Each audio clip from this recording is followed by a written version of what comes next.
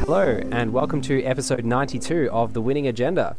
Tonight, our panelists include the best dressed man in Netrunner and 2016 and 2015 top 8 competitor, Holoseko. Hey guys, what's up? And our favourite Bioroid and 2015 regional champion, Wilfred E. Horrig. You sound different today, Brian. And I'm your host, Brian Holland. No, I'm actually not. I feel terrible. I am standing in the shoes of the great man today. I'll be your host, Jesse Marshall. Brian Holland has been struck down with a bout of full moon fever, which is unfortunately all too common for his kind, so he won't be able to join us tonight. Also, his microphone, which he specially went out and purchased after his last microphone conked out in the middle of our last recording session, hasn't worked. So poor old Brian couldn't make it along tonight, and he sends you all his love. In fact, I'm sure he's going to edit his love into this episode in post-production. So there you go. Tonight, we're going to be talking about 23 Seconds, the latest data pack. In fact, the first data pack in the Flashpoint cycle, and the first data pack designed by new lead developer, Damon Stone. The first card in the pack is System Outage. It's an event, current, cost 1, influence 2. This card is not trashed until another current is played or agenda is scored. Whenever the Corp draws one or more cards, he or she loses 1 credit if it is not the first time he or she has drawn cards this turn. It's an Anarch card. Hollis, what do we think? What do we think? I think that versus especially like a deck like maybe NEH before they actually start scoring agendas out, this could actually end up being oppressive and help get the credits down. But, overall, I'm really not impressed too much by this. I think that it's better placed in those like oppressive Anarch decks that we had seen where, they were running like 2 Siphon and they would basically just recur that Siphon over and over, and they maybe combo stuff like Lamprey and Vamp. This just helps keep the Corp's credit score low, and then as they start to rebuild that economy, it kind of helps to bring them back down again. I almost feel like, however, with current cards that are released, Corps have a lot of answers to even operate at a fairly low credit number. So I think this card may actually be a little worse than it could have been, roughly compared to like maybe 6 to 8 months ago. Wilfie, does this remind you of Browbeat, Gorman Drip, or both? Well, I don't know what that first card is, but Gorman Drip, yes, not so much actually. I think the main difference between this and Gorman Drip is that if you're trying to keep the runner low on credits, then you're expecting their most common action to be to take credits, because that's the best way to recover some of the advantage that keeping the Corp on 0 credits gives you. Like for the Corp, that's the best counterplay for the Corp. But so why? And in that situation, Gorman Drip is the best because they're gaining credits, you're gaining credits to hopefully get a huge burst of credits to win in the period where they're low. Whereas this, I can't see how this card would be useful if you actually are trying to keep them low in credits, because presumably they don't need cards. They have enough cards. They don't want to introduce more agendas. They just want to get credits and stabilize until they can start doing something with all the cards that they have in their hand. So I really, you can play it to get a small amount of resource advantage if the Corp, but to do that you would need the Corp to be okay drawing cards and giving and losing credits, which means that their economy is probably okay the way it is. So I find it really perplexing. So in those situations where you're trying to keep them low on credits, it doesn't help to keep them lower on credits, is what you're saying. Yeah, is that right? If your game plan's actually working effectively, the card does nothing. Right. So is it therefore going to be better in decks that are just trying to slow the Corp down a little bit? Like Hollis mentioned initially when he was talking about this, is this sort of an anti-NEH card that's just going to punish them for the value that they're getting from their ID ability? Is that sort of the best use for it? Yeah, I think so, but there are already lots of cards which do similar fill in similar slots like Hacktivist or Employee Strike. I mean, not just because they cost 1 and are current, but because they're cards that you put in your deck that don't directly contribute to your game plan, that disrupt the Corp in some way that exist only for a short period of time in the game. And this is almost the reverse. Well, it's not the reverse. It has a similar drawback to... what's the Wayland current? Housekeeping? Housekeeping. It's got a similar drawback to housekeeping in that if they want to draw cards, they can just draw them all on one turn and then only take the punishment once. But it's worse than housekeeping because it doesn't punish them the first time they do it. So it's sort of the worst of both worlds. Yeah, I see what you mean. Does that make sense? Yeah, and I think, it's actually, I think, that is right, but it's the comparison, I think, is a little more complicated than that, because with housekeeping, you want to have lots of cards and then play lots of cards on one turn, which means you need to spend quite a lot of time. Like, you need to draw cards and play. You want to draw cards on one turn and play cards on one turn, right? You don't want to split them. Whereas this, you only want to... This doesn't have both of those drawbacks. Housekeeping chokes their hand size in the meantime until they go for that install turn, whereas this doesn't really interact with them in the meantime. Yes, this only punishes them when they choose to draw cards, as opposed to housekeeping, where if they want to play cards, they have to... they want to ideally play all their cards on one turn, which means they need to have a high hand size, which means they need to draw cards all on one turn. All right. The next card is Null, Whistleblower. It's an identity natural, Link 0, Deck 45, Influence 15. It's another Anarch card. Once per turn, when you encounter a piece of ice, you may trash one card from your grip. If you do, that ice has -2 strength for the remainder of this run. So, Hollis, another of your world champion cards has been released here. How do you feel about the way that it finally ended up compared to your initial design? I think that based on the design of Null, it's very clear that he at least works out 5 days a week. He probably focuses day one very much on his chest, triceps, and his back. So you can tell from the broad shoulders that his workout regimen's pretty intense. They also made him taller than I expected. I'm a shorter guy. I'm 5'6". So I was hoping they would make his height under 6 feet to make sure that it wasn't too far ahead of the curve. But I'm fine with this. Who doesn't want their other alter ego to be a much better version of themselves? And his haircut clearly is $300. So I'm totally down. And on the ability. I guess I should get to that. So, I don't like it as much as I thought I did. I think that I feel like his ability is really more or less suited to work with the Anarch Fixies, right? So we're talking Mimic and we're talking Yogg, because those cards, Mimic is a staple that we've seen in a lot of decks, regardless of faction. And of course, Yogg isn't played nearly as often because it's been added to the most wanted list. Now we know that's been added because of design choices, but Null kind of extends something similar to the ability that Faust has to really any icebreaker that you have. The ability only works on like a 1 per turn basis, but when we look at combining that with cards like Data Sucker, cards like Net Ready Eyes, and even another card that is in this pack that we'll talk about later. It's very easy to see that like Anarch Fixies could, be the new go-to as far as the way Anarch decks are built. I'm not sure if it necessarily means we play less Faust, but it does definitely mean that cards like Mimic get a bit more bang for their buck, and you kind of extend that ability out from Faust to boost, or in this case, lower the strength of ice you're encountering to make it easier to break. So I actually really dig it. So Wilfie, are we going to see this pseudo Faust fixed strength breaker stapled ability working in the meta, or are people just going to play Faust instead of this card, do you think? I'm not sure. I think that the main advantage to this is that it strengthens, as you said, your Data Sucker rig by not requiring you to have Data Sucker counters to run. Like, you can run with just Mimic, Yogg, Kuroda, and a Data Sucker with no counters, or a Data Sucker with some counters, and not have to worry about cyber decks, and you can basically make that sort of engine go much further than you could with only Data Sucker. But I'm not really sure if that's the kind of thing Anarch wants, really, just because the fixed strength breakers are strong, but I mean, even if we take out the elephant in the room, Faust, if we just ignore that for now, I think Anarch's main weakness is in finding the cards you want to find early. Fixed strength breakers don't really help this, but the identities that are good kind of do, either by letting you find cards more quickly or slowing the corp down, and this I think doesn't really do either of those two things. It's okay at slowing the corp down in combination with Parasite, but not as much as Wizard or Valencia, I think, in different ways.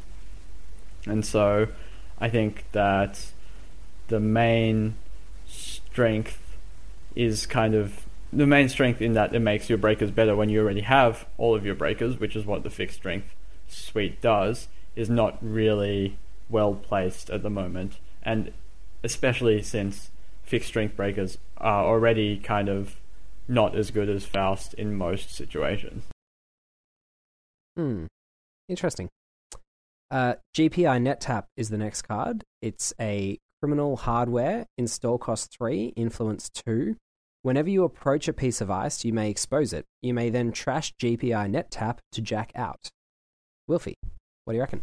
So it's kind of like a Snitch, except the good part about Snitch is that you get to use it in combination with Au Revoir to jack out every turn.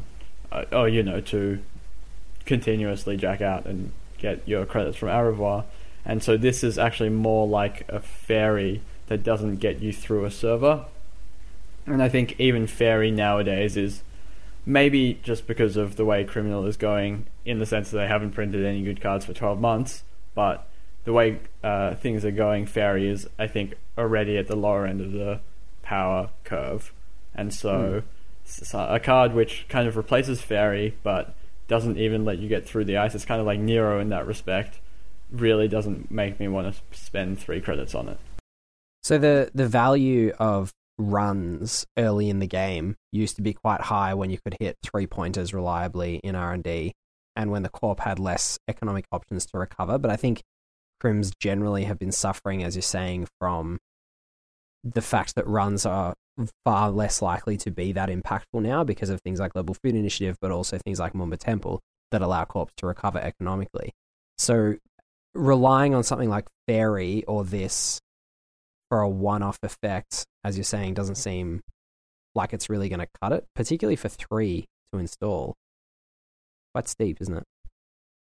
Yeah, I mean, if you compare it to Fairy, you could see that the power level is easily not there. Yeah. Hollis, any thoughts? Really, the only thing I have to add is that they made the card even worse by not allowing it a true, like, trash paid ability. So at the very least, it would trigger with, like, Geist.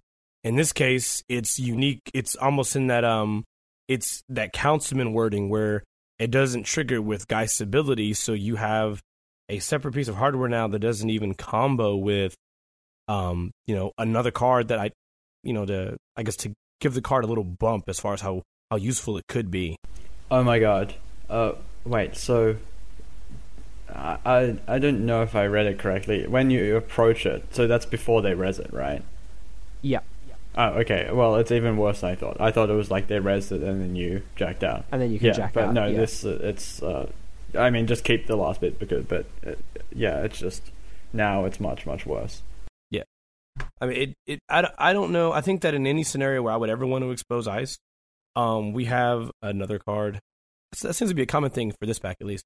There's another card now that kind of has that effect that's a little better, and I don't know. If my entire strategy depended on me jacking out, I think I would just maybe run the Snitch or, something like that. Not this, however. I don't think I would ever really play this. I don't see a reason to.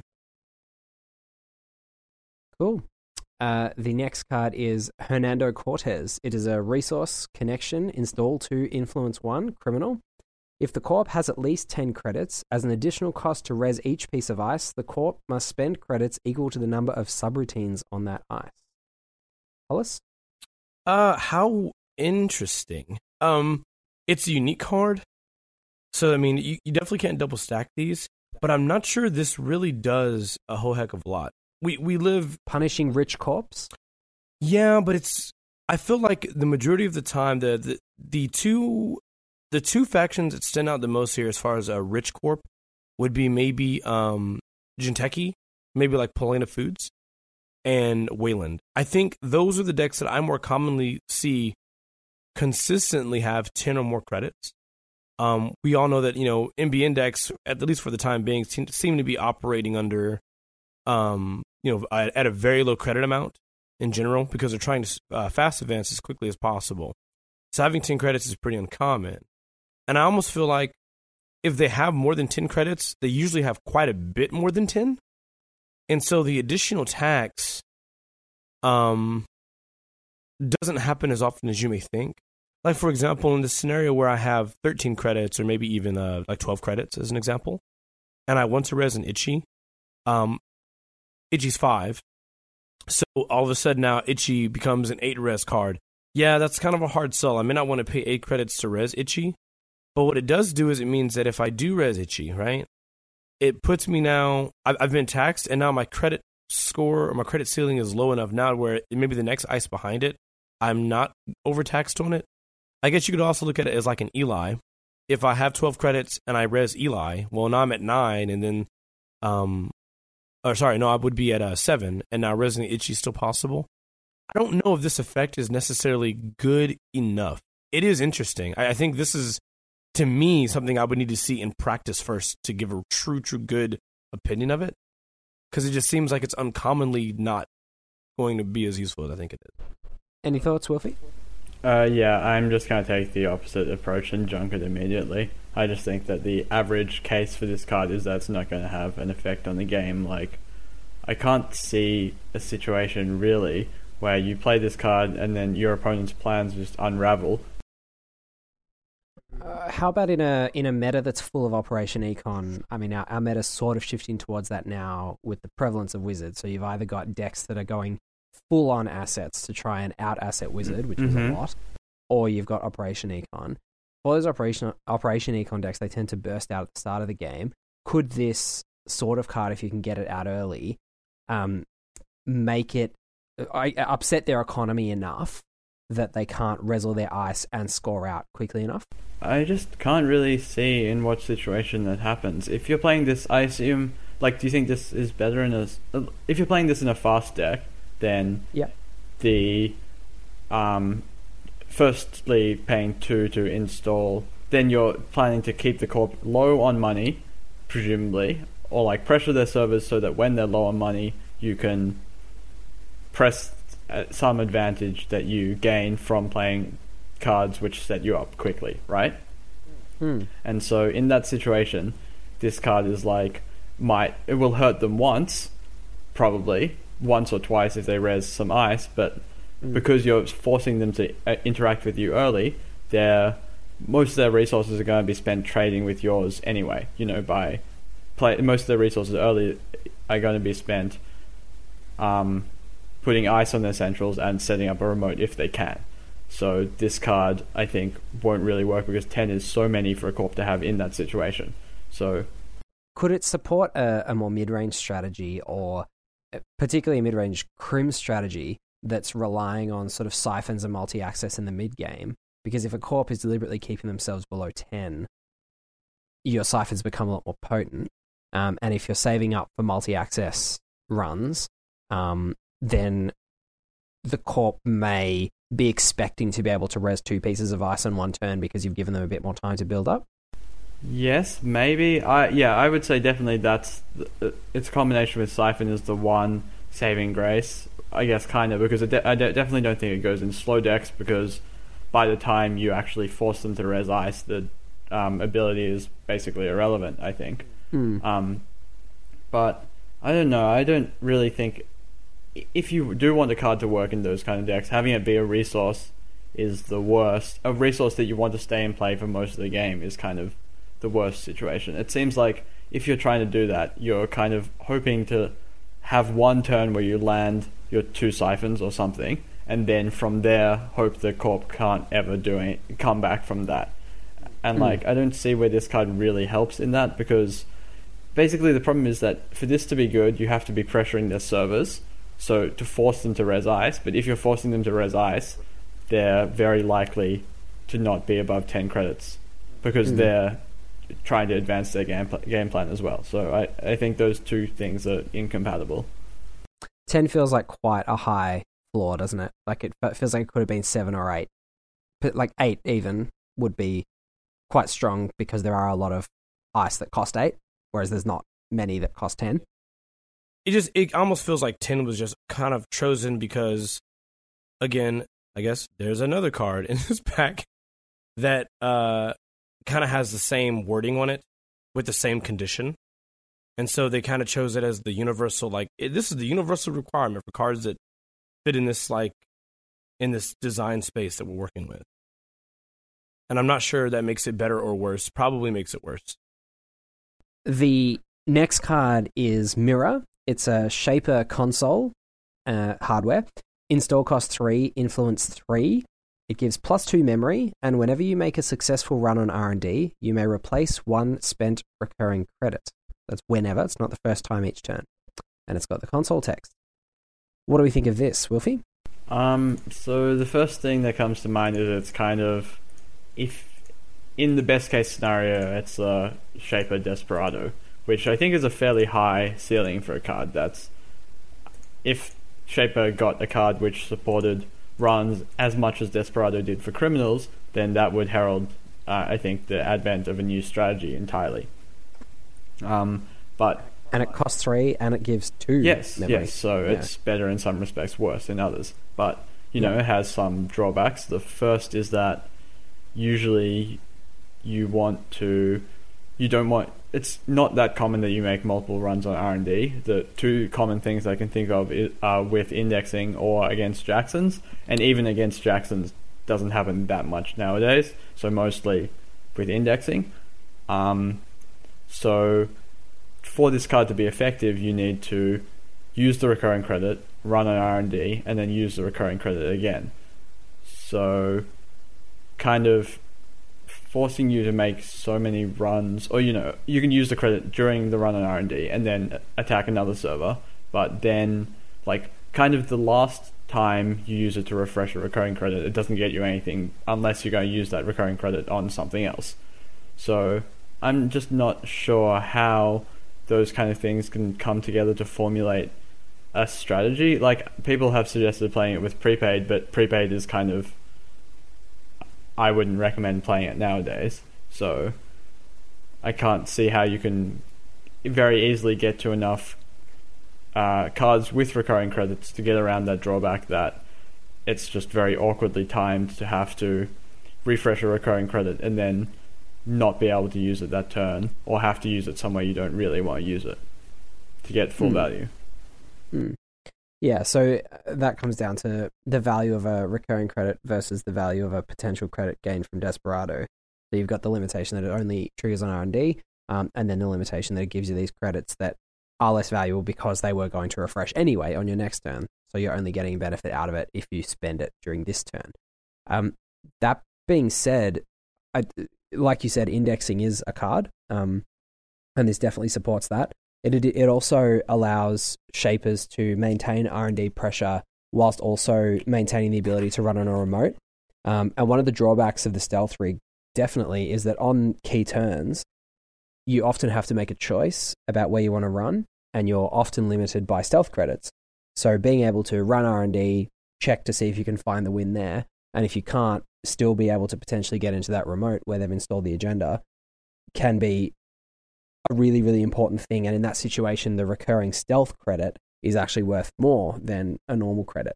So I can definitely see situations, particularly in stealth decks, where this ability is going to be really relevant and very good.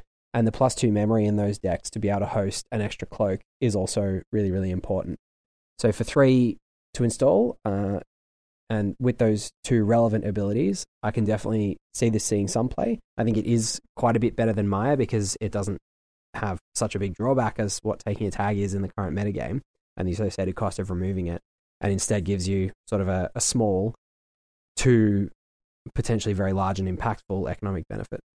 Hollis, any thoughts? I think that when you're choosing to add this to the deck, right? Like you said, Jesse, in my opinion, you're the king of the stealth game. But I do think still you kind of have to fight to determine if you would like Astrolab a little bit more than Mirror. This is definitely going to be great, for that stealth deck.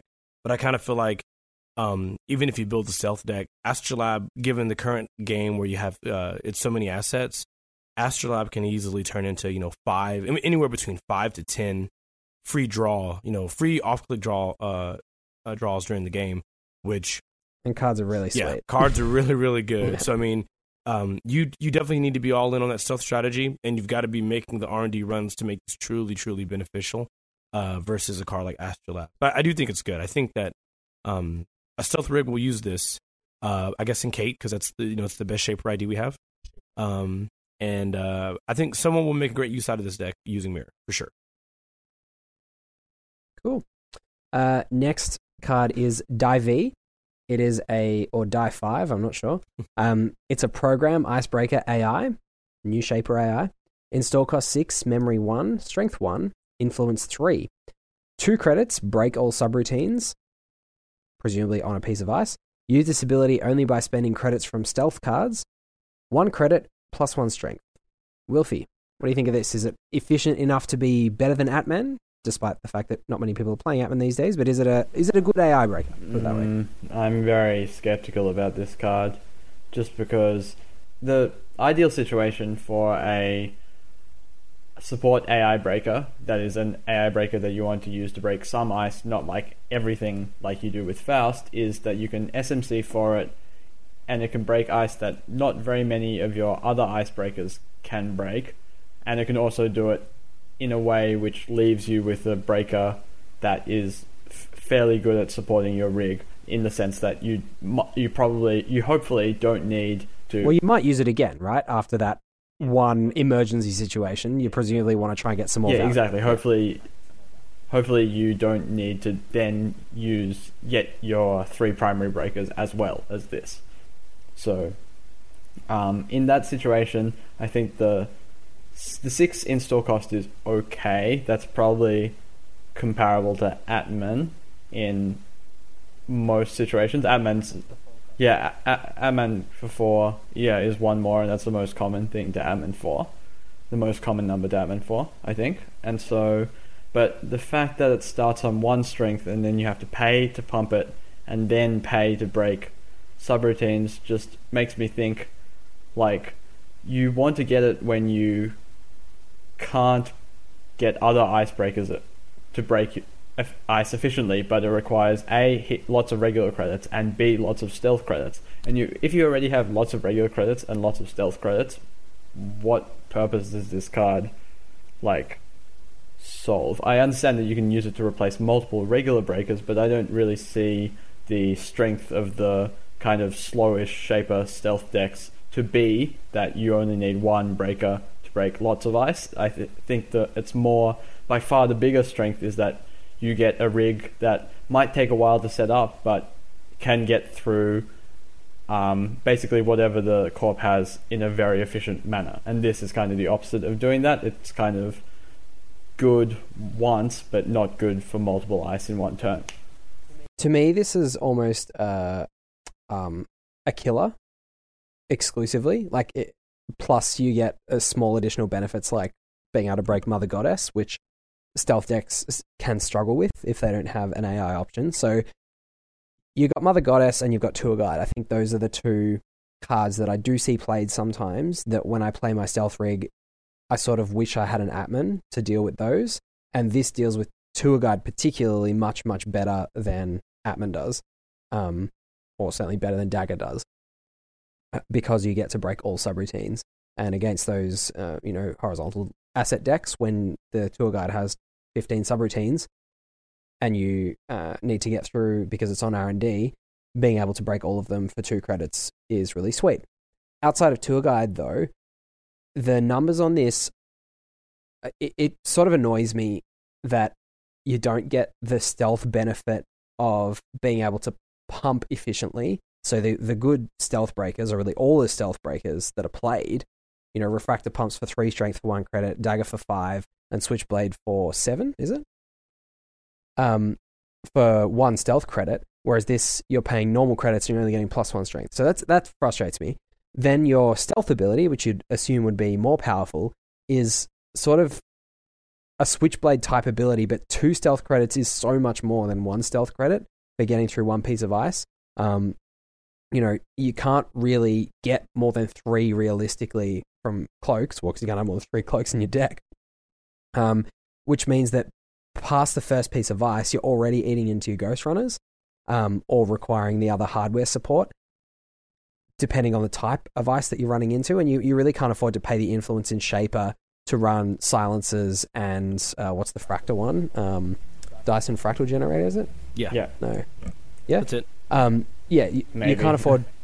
whatever that card is, you can't afford to be playing all of those cards just to support your Dive so that you don't run out of influence. I don't think. I mean, maybe you can. Maybe that's a deck that's worth going all in on. And then having the other stealth breakers just to back you up in case you run into AI hate. But against something like Itchy, this is almost good enough. I mean, it costs 3 normal credits and 2 stealth credits, as opposed to Dagger, which costs you 1 stealth credit and 3 normal credits. So it's broadly similar, but then you just sort of say, well, why aren't I just using my Dagger to break it? If the answer is because you've got Dive and you don't have to go and get your Dagger, that makes sense, except for the fact that, again, you need so much other support in play in terms of that extra hardware and your 3 cloaks just to really think about getting through a 2-ice server. It sort of becomes a bit redundant, and you sort of say, well, I'd rather just have my 3 normal breakers in play. So aside from the Tour Guide and Mother Goddess example, I don't think this really stacks up. But, you know, if you wanted to try and jam in all of the 1-cost stealth hardware and give it a go, more power to you, and maybe it'll work. They don't even work with this, do they? They don't work with it, because they only work with Fractors and Dakotahs and Killers. Yep. So this can only work with, the... Only Ghost Runner and Cloak. Yeah. Yeah, that's a bit questionable. I feel like what you'd be doing with Dive is kind of what you'd be doing... Well, in general, based on like the phases of the game. So, you're Shaper, so you probably run self-modifying code. So, start of the game, they have 1 layer of ice. You're probably better off going and grabbing the single breaker, like grabbing the Refractor, grabbing the Lady, because you're probably playing Lady, I guess, and grabbing the Dagger or Switchblade, if you run that. So, 1 layer of ice, you're probably better off just grabbing that because it's more efficient. When they get to that mid part of the game where there's, roughly 2 pieces of ice on each server, I can maybe see Dive coming out, where you have now the 1 breaker you initially got, and Dive is supplemented as sort of the every breaker while you're taking the time. But again, that's problematic. Why would I do that if I could just go grab the other breaker and I'm going to be drawing and it's just more efficient that way? It just doesn't seem to really fit. Maybe if you went like all in on like the old strategy we saw with Atmans, where you would have 3 Atman, 1 at 0, 1 at 2, 1 at 4, and then you would use Data Suckers as sort of the supplemental support to modify the strength as needed. I could see that making Dive a little better, but even then the problem there is that to break anything, you need so many stealth credits that you can't use from... Yeah, it's just so bad. Like 2 stealth credits is just so much, and the thought that, in order for that to be, like the fact that you break all subroutines, you'd think is a benefit, but in order for that to be better than just paying 1 normal credit to break a subroutine, the ice needs to have more than 2 subroutines, and that's discounting the fact that you're spending stealth credits, which are rarer. And the number of ice that has more than 2 subroutines in the game is not enough, I don't think, to justify playing this card. I think in every case where I could see myself playing Dive, I just play Dagger and go get it. Yeah. All right. Another Day, Another Paycheck is the next card. It's the first mini faction card that we've come across in this cycle since the last pack when we had the Wayland cards. And it is a Sunny card, cost 0, influence 3. This card is not trashed until another current is played or an agenda is scored. Whenever you steal an agenda, force the corp to trace 0. If unsuccessful, the runner gains credits equal to the number of agenda points in both players' score areas. Hollis, what do you think? 1 second, I'm reading this card again. Hold on 1 second. Yes, there's a lot going on there. So it's a current, it's sitting there in play. Whenever you steal an agenda, so not on scores, you force them to trace 0. If unsuccessful, the runner gains credit equal to the number of agenda points in both players' score areas. So it synergizes with itself in that you've already stolen agenda, so presumably you're going to be gaining some credits, but it's only going to trigger a few times in the game because it's only triggering on steals. Yeah, I do not know if this is the card Sunny needs, but it's the card she deserves. Okay, so Sunny decks are generally going to run a heavy amount of Link. So even though it's a trace 0, that usually means... So let's assume that the ability is always going to fire. The ability is always going to fire. Let's see. So best case scenario, you haven't won the game. The corp could be at 6, and you could be, with that new agenda scored, you could be at 6. So you would gain 12 credits immediately. worst case scenario, you gain 1 at a trace. So, in the best case possible for this card, you could gain 12 credits, but you would have to play a betting game with the corp first to gain those 12 credits. But the trace is always in the runner's favor in this instance, right? If you've got higher link, because you're making the corp bid credits first. That's true. That is true. So it doesn't sound that bad when you put it that way. I mean, other than the inherent current drawback, it being that they can obviously just score and this goes away, if you play it early in the game and you steal a couple of agendas, it could potentially give you the gas to keep going, and it costs 0. Yeah. So it's not too much of an impost on your tempo. And if you play it later in the game, as is more likely, I think, in Sunny, given that Sunny decks tend to be a bit slower, and you're more likely to be starting to score agendas once the corp has already maybe scored 1 or 2, it then is a bit more impactful. But do you have the time to spend a click playing this on those crucial turns when you're already starting to get behind? I don't know. What do you think, Wolfie? Well, firstly, I would say that this card's 3 influence, which means it's very unlikely to see play outside of Sunny, and I haven't seen a Sunny deck for a very long time, so I don't even know, honestly, what sort of effects those kind of decks are after to become good.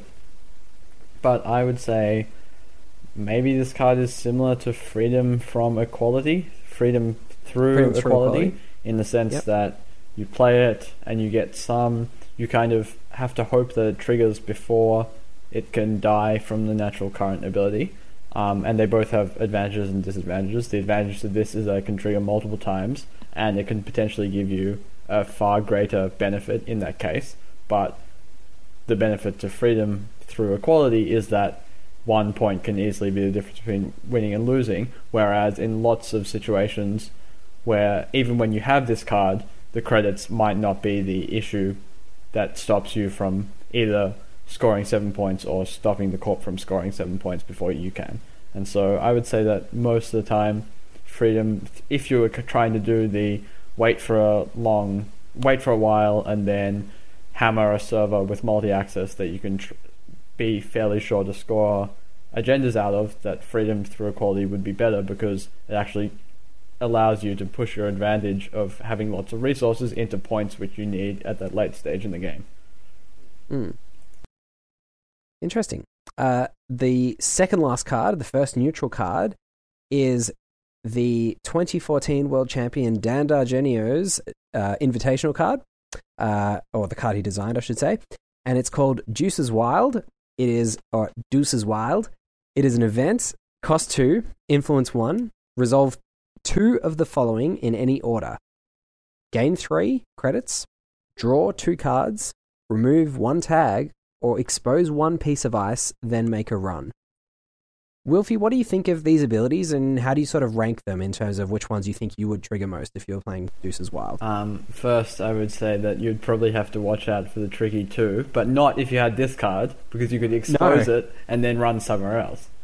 Yeah. So that don't have to watch out for that Tricky 2 anymore. Isn't that exciting? That's very exciting. But in terms of the effects, I would say if you're going to use it to gain 3 and draw 2 cards, that's not the primary benefit of the card. I think the most powerful thing to do is to be able to draw cards and then make a run. I think the 4th ability is definitely the best, because it's the only ability that would draw you to put this card in your deck. Like you would almost pay 2 just for that ability. Maybe it's kind of, isn't there like a card that does that? You would definitely pay -1 for that ability. Yeah, like you would pay a card for that ability and a click. Yeah. But yeah, that ability is definitely the strongest, and it's on that ability that this card lives and dies, I think. So that's what makes it actually strong instead of just marginally efficient, the fact that you get to do that. And so what sort because if you're drawing 2 cards and removing a tag, then you're effectively drawing 1 card.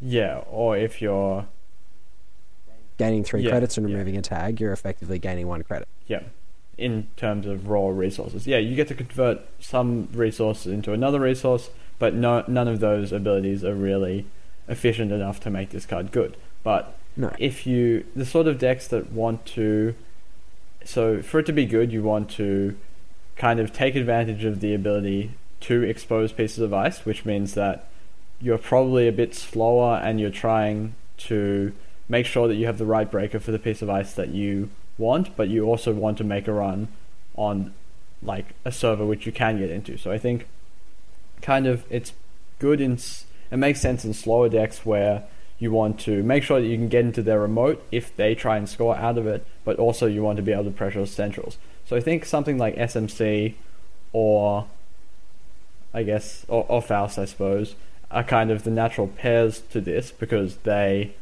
kind of make sure that you can run effectively with it, but also that the exposing and ice will be relevant. And so it's in those kind of slower decks where you want to not necessarily run their remote and potentially have to deal with the effects of their ice, but know what their ice is on their remote so that you can lock it down that this card is going to be best. And it's also worth noting that the expose doesn't have to be on the server that you make the run on, so you can expose the ice on the remote and hit R&D. Yeah, exactly. That's what I was thinking. Yeah, because Yeah. it doesn't make really much sense to expose a piece of ice and then have to go face planting into it regardless. Yeah. What do you think, Hollis? They're definitely. What I like the most about the card is what you guys have already highlighted. It's very flexible. So while there is an immediate understanding of what options are probably the best most of the time, like you said, I think the 4th ability is the go-to, and then maybe probably the draw 2 cards is the more common one that you'll see next. There's something very unique about these other abilities that could be used depending on a matchup. Most specifically, to remove the 1 tag. Do you think many people will use the tap all of your opponent's permanents ability? I'm pretty sure everyone is going to use Sphinx's Revelation and basically gain X life and draw them. So I feel like the ability to, for example, with Deuce's Wild, you're playing it in whatever deck. Really the faction in this scenario, would be irrelevant, but they have something like a Gutenberg on R&D. The ability to say, all right, I expose 1 piece of ice, which will be on HQ or the remote. I make a run on R&D. It's a Gutenberg. You know what? I'll just take the tag right now. Take the tag right now, and I'll proceed and I access. Run is over, and now the next part of the card ability is remove the 1 tag. I've basically taken... Wait, is that how it works? Do we know that that's how it works? I thought you had to pick... It's in the following, in any order. Yeah. So you expose 1 piece You of could ice. expose piece of ice, make the run, and then remove a tag. Oh, and so, okay, sweet. So with that being the case, in that scenario, as an example, I've already paid 2 credits for the event. So I'm at a loss there, but the benefit is I've gotten information, I've made the run, and then without spending an additional click, I've removed the tag that I would remove anyway from the Gutenberg, whereas normally I would have had to break it with a David or something like that. So the benefit there is that it kind of turned my economy. It's taken 2 actions that I was probably going to take given the board state into 1 action, which is beneficial. And then there's the added opportunity cost, where if you are playing the kind of deck where you're running a card like Prepaid, and that already taxes you in influence, of course. But let's say you wanted to bring back Prepaid and try to, using cards like that, a card like Deuce's Wild gets even better because it's additionally going to get that discount. If Deuce's Wild costs 0, this card all of a sudden gains a pretty large value. If you look at the way Dirty Laundry right now without Prepaid basically says make a run, gain 3 credits. At when it's all said and done, combine that with Prepaid Voice Pad, now you have Deuce's Wild is expose 1 piece of ice, make a run, gain 3 credits, or draw 2 cards, and it costs 0, combined with Dirty Laundry or Lucky Finds or any number of cards like that. Excellent. The last card on the runner side of this pack is Injection Attack. It is an event, run, cost 1, influence 0, a 0 cost neutral card. Never thought I'd see the day. Make a run and choose an icebreaker. That icebreaker has +2 strength for the remainder of this run. Hollis, what do you think? Earlier I mentioned that when looking at Null, it was pretty clear that you get to trash that card to make another icebreaker really strong. I feel like, or really strong, a +2 strength.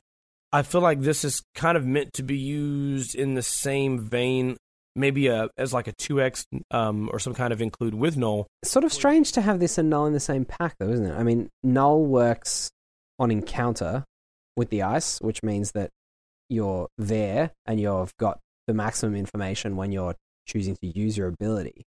Whereas this is a one-off effect on an event where you have to choose the icebreaker before the run, so it's similar to Net Ready Eyes.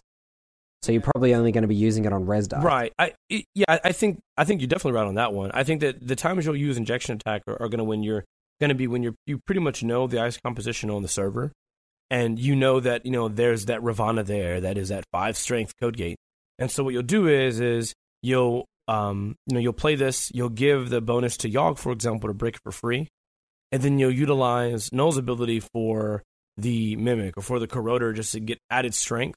And Null will, of course, convert a card into a strength boost compared to just using your credits. The other benefit is that this helps cards like Yogg get past things like Lotus Field, which can't be lowered. But in general, I think that this card, though I very much like it, and if it were to combo maybe with Null, in general, I don't think the card is very powerful outside of Anarch Pixies. I don't think there's really a great reason to run it outside of having those as almost your exclusive breakers. Because generally, your economy engine is going to be able to ramp you up pretty good, so that you really don't need to depend on a card like this. The biggest benefit is that it does trigger a run in addition to giving you the strength, so it's not so bad. And obviously, the reason you're mentioning the Pixie breakers there is that they can't be pumped themselves. I mean, the ability and the efficiency of this card certainly isn't as good when you've got a breaker that costs 1 to pump anyway. But if you've got breakers that can't be pumped, then obviously having an ability like this is a bit better. Wilfie, what do you think? One sec, there's a Doduo. Oh my god. He's playing Pokemon Go. Oh my god. Surely it's not worth stopping us for a Doduo. I mean, come on. I'm very unskilled Pokemon trainer. I still need to get to level 5 and pick my team. What team are you guys on? You're just like one of the trainers in the Viridian Forest or something. Yeah, I like shorts. They're comfy and easy to wear, and I have a Weedle or whatever. Yeah. By the way, I'm Team Instinct. Which Yellow. one's that? Team Yellow. Blue? Yellow. I was planning to be yellow as well, but there's been a schism amongst my... Anyway, enough about other games. Enough about other games. Is that... We're all about Netrunner on this podcast. Yes. Okay, injection attack, I think, is... Basically all the things you said were right in the sense that it kind of does a similar thing to Null, but also doesn't really have the benefits that Null has, which is that you don't necessarily need to spend the card if it's not going to be useful during that run. So you kind of have to spend your resource now before knowing whether it's going to be good, and that is kind of the Net Ready Eyes drawback, except Net Ready Eyes, you can do it every run, so you can presumably after enough runs you can work out what icebreaker you're going to pump on each run, and that's going to actually give you a benefit. The idea of playing this card and potentially, depending on the opponent's the ice composition of the server is, potentially not getting any benefit is really doesn't sit well with me. Cool. And I think that brings us to the end of the runner side of 23 seconds. We'll be back next week with the corp side, a whole lot more hard-hitting cards to come. We hope that you've enjoyed this week's episode despite the absence of our favourite lupine fellow, the Big Bad Wolf. He will be back next week to take us through the corp side. Until then, I've been Jesse Marshall. We've been The Winning Agenda, and you can check us out on Facebook at The Winning Agenda, on Twitter at Winning Agenda, or you can hit us up on Reddit or any other of the places that we post our episode. We look forward to hearing from you, and until next week, have a great night. See you, everyone. Thanks for listening.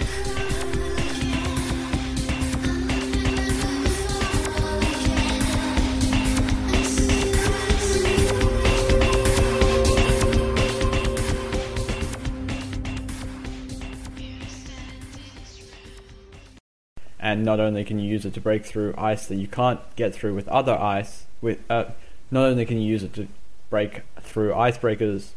Can someone get Wilfie some oil?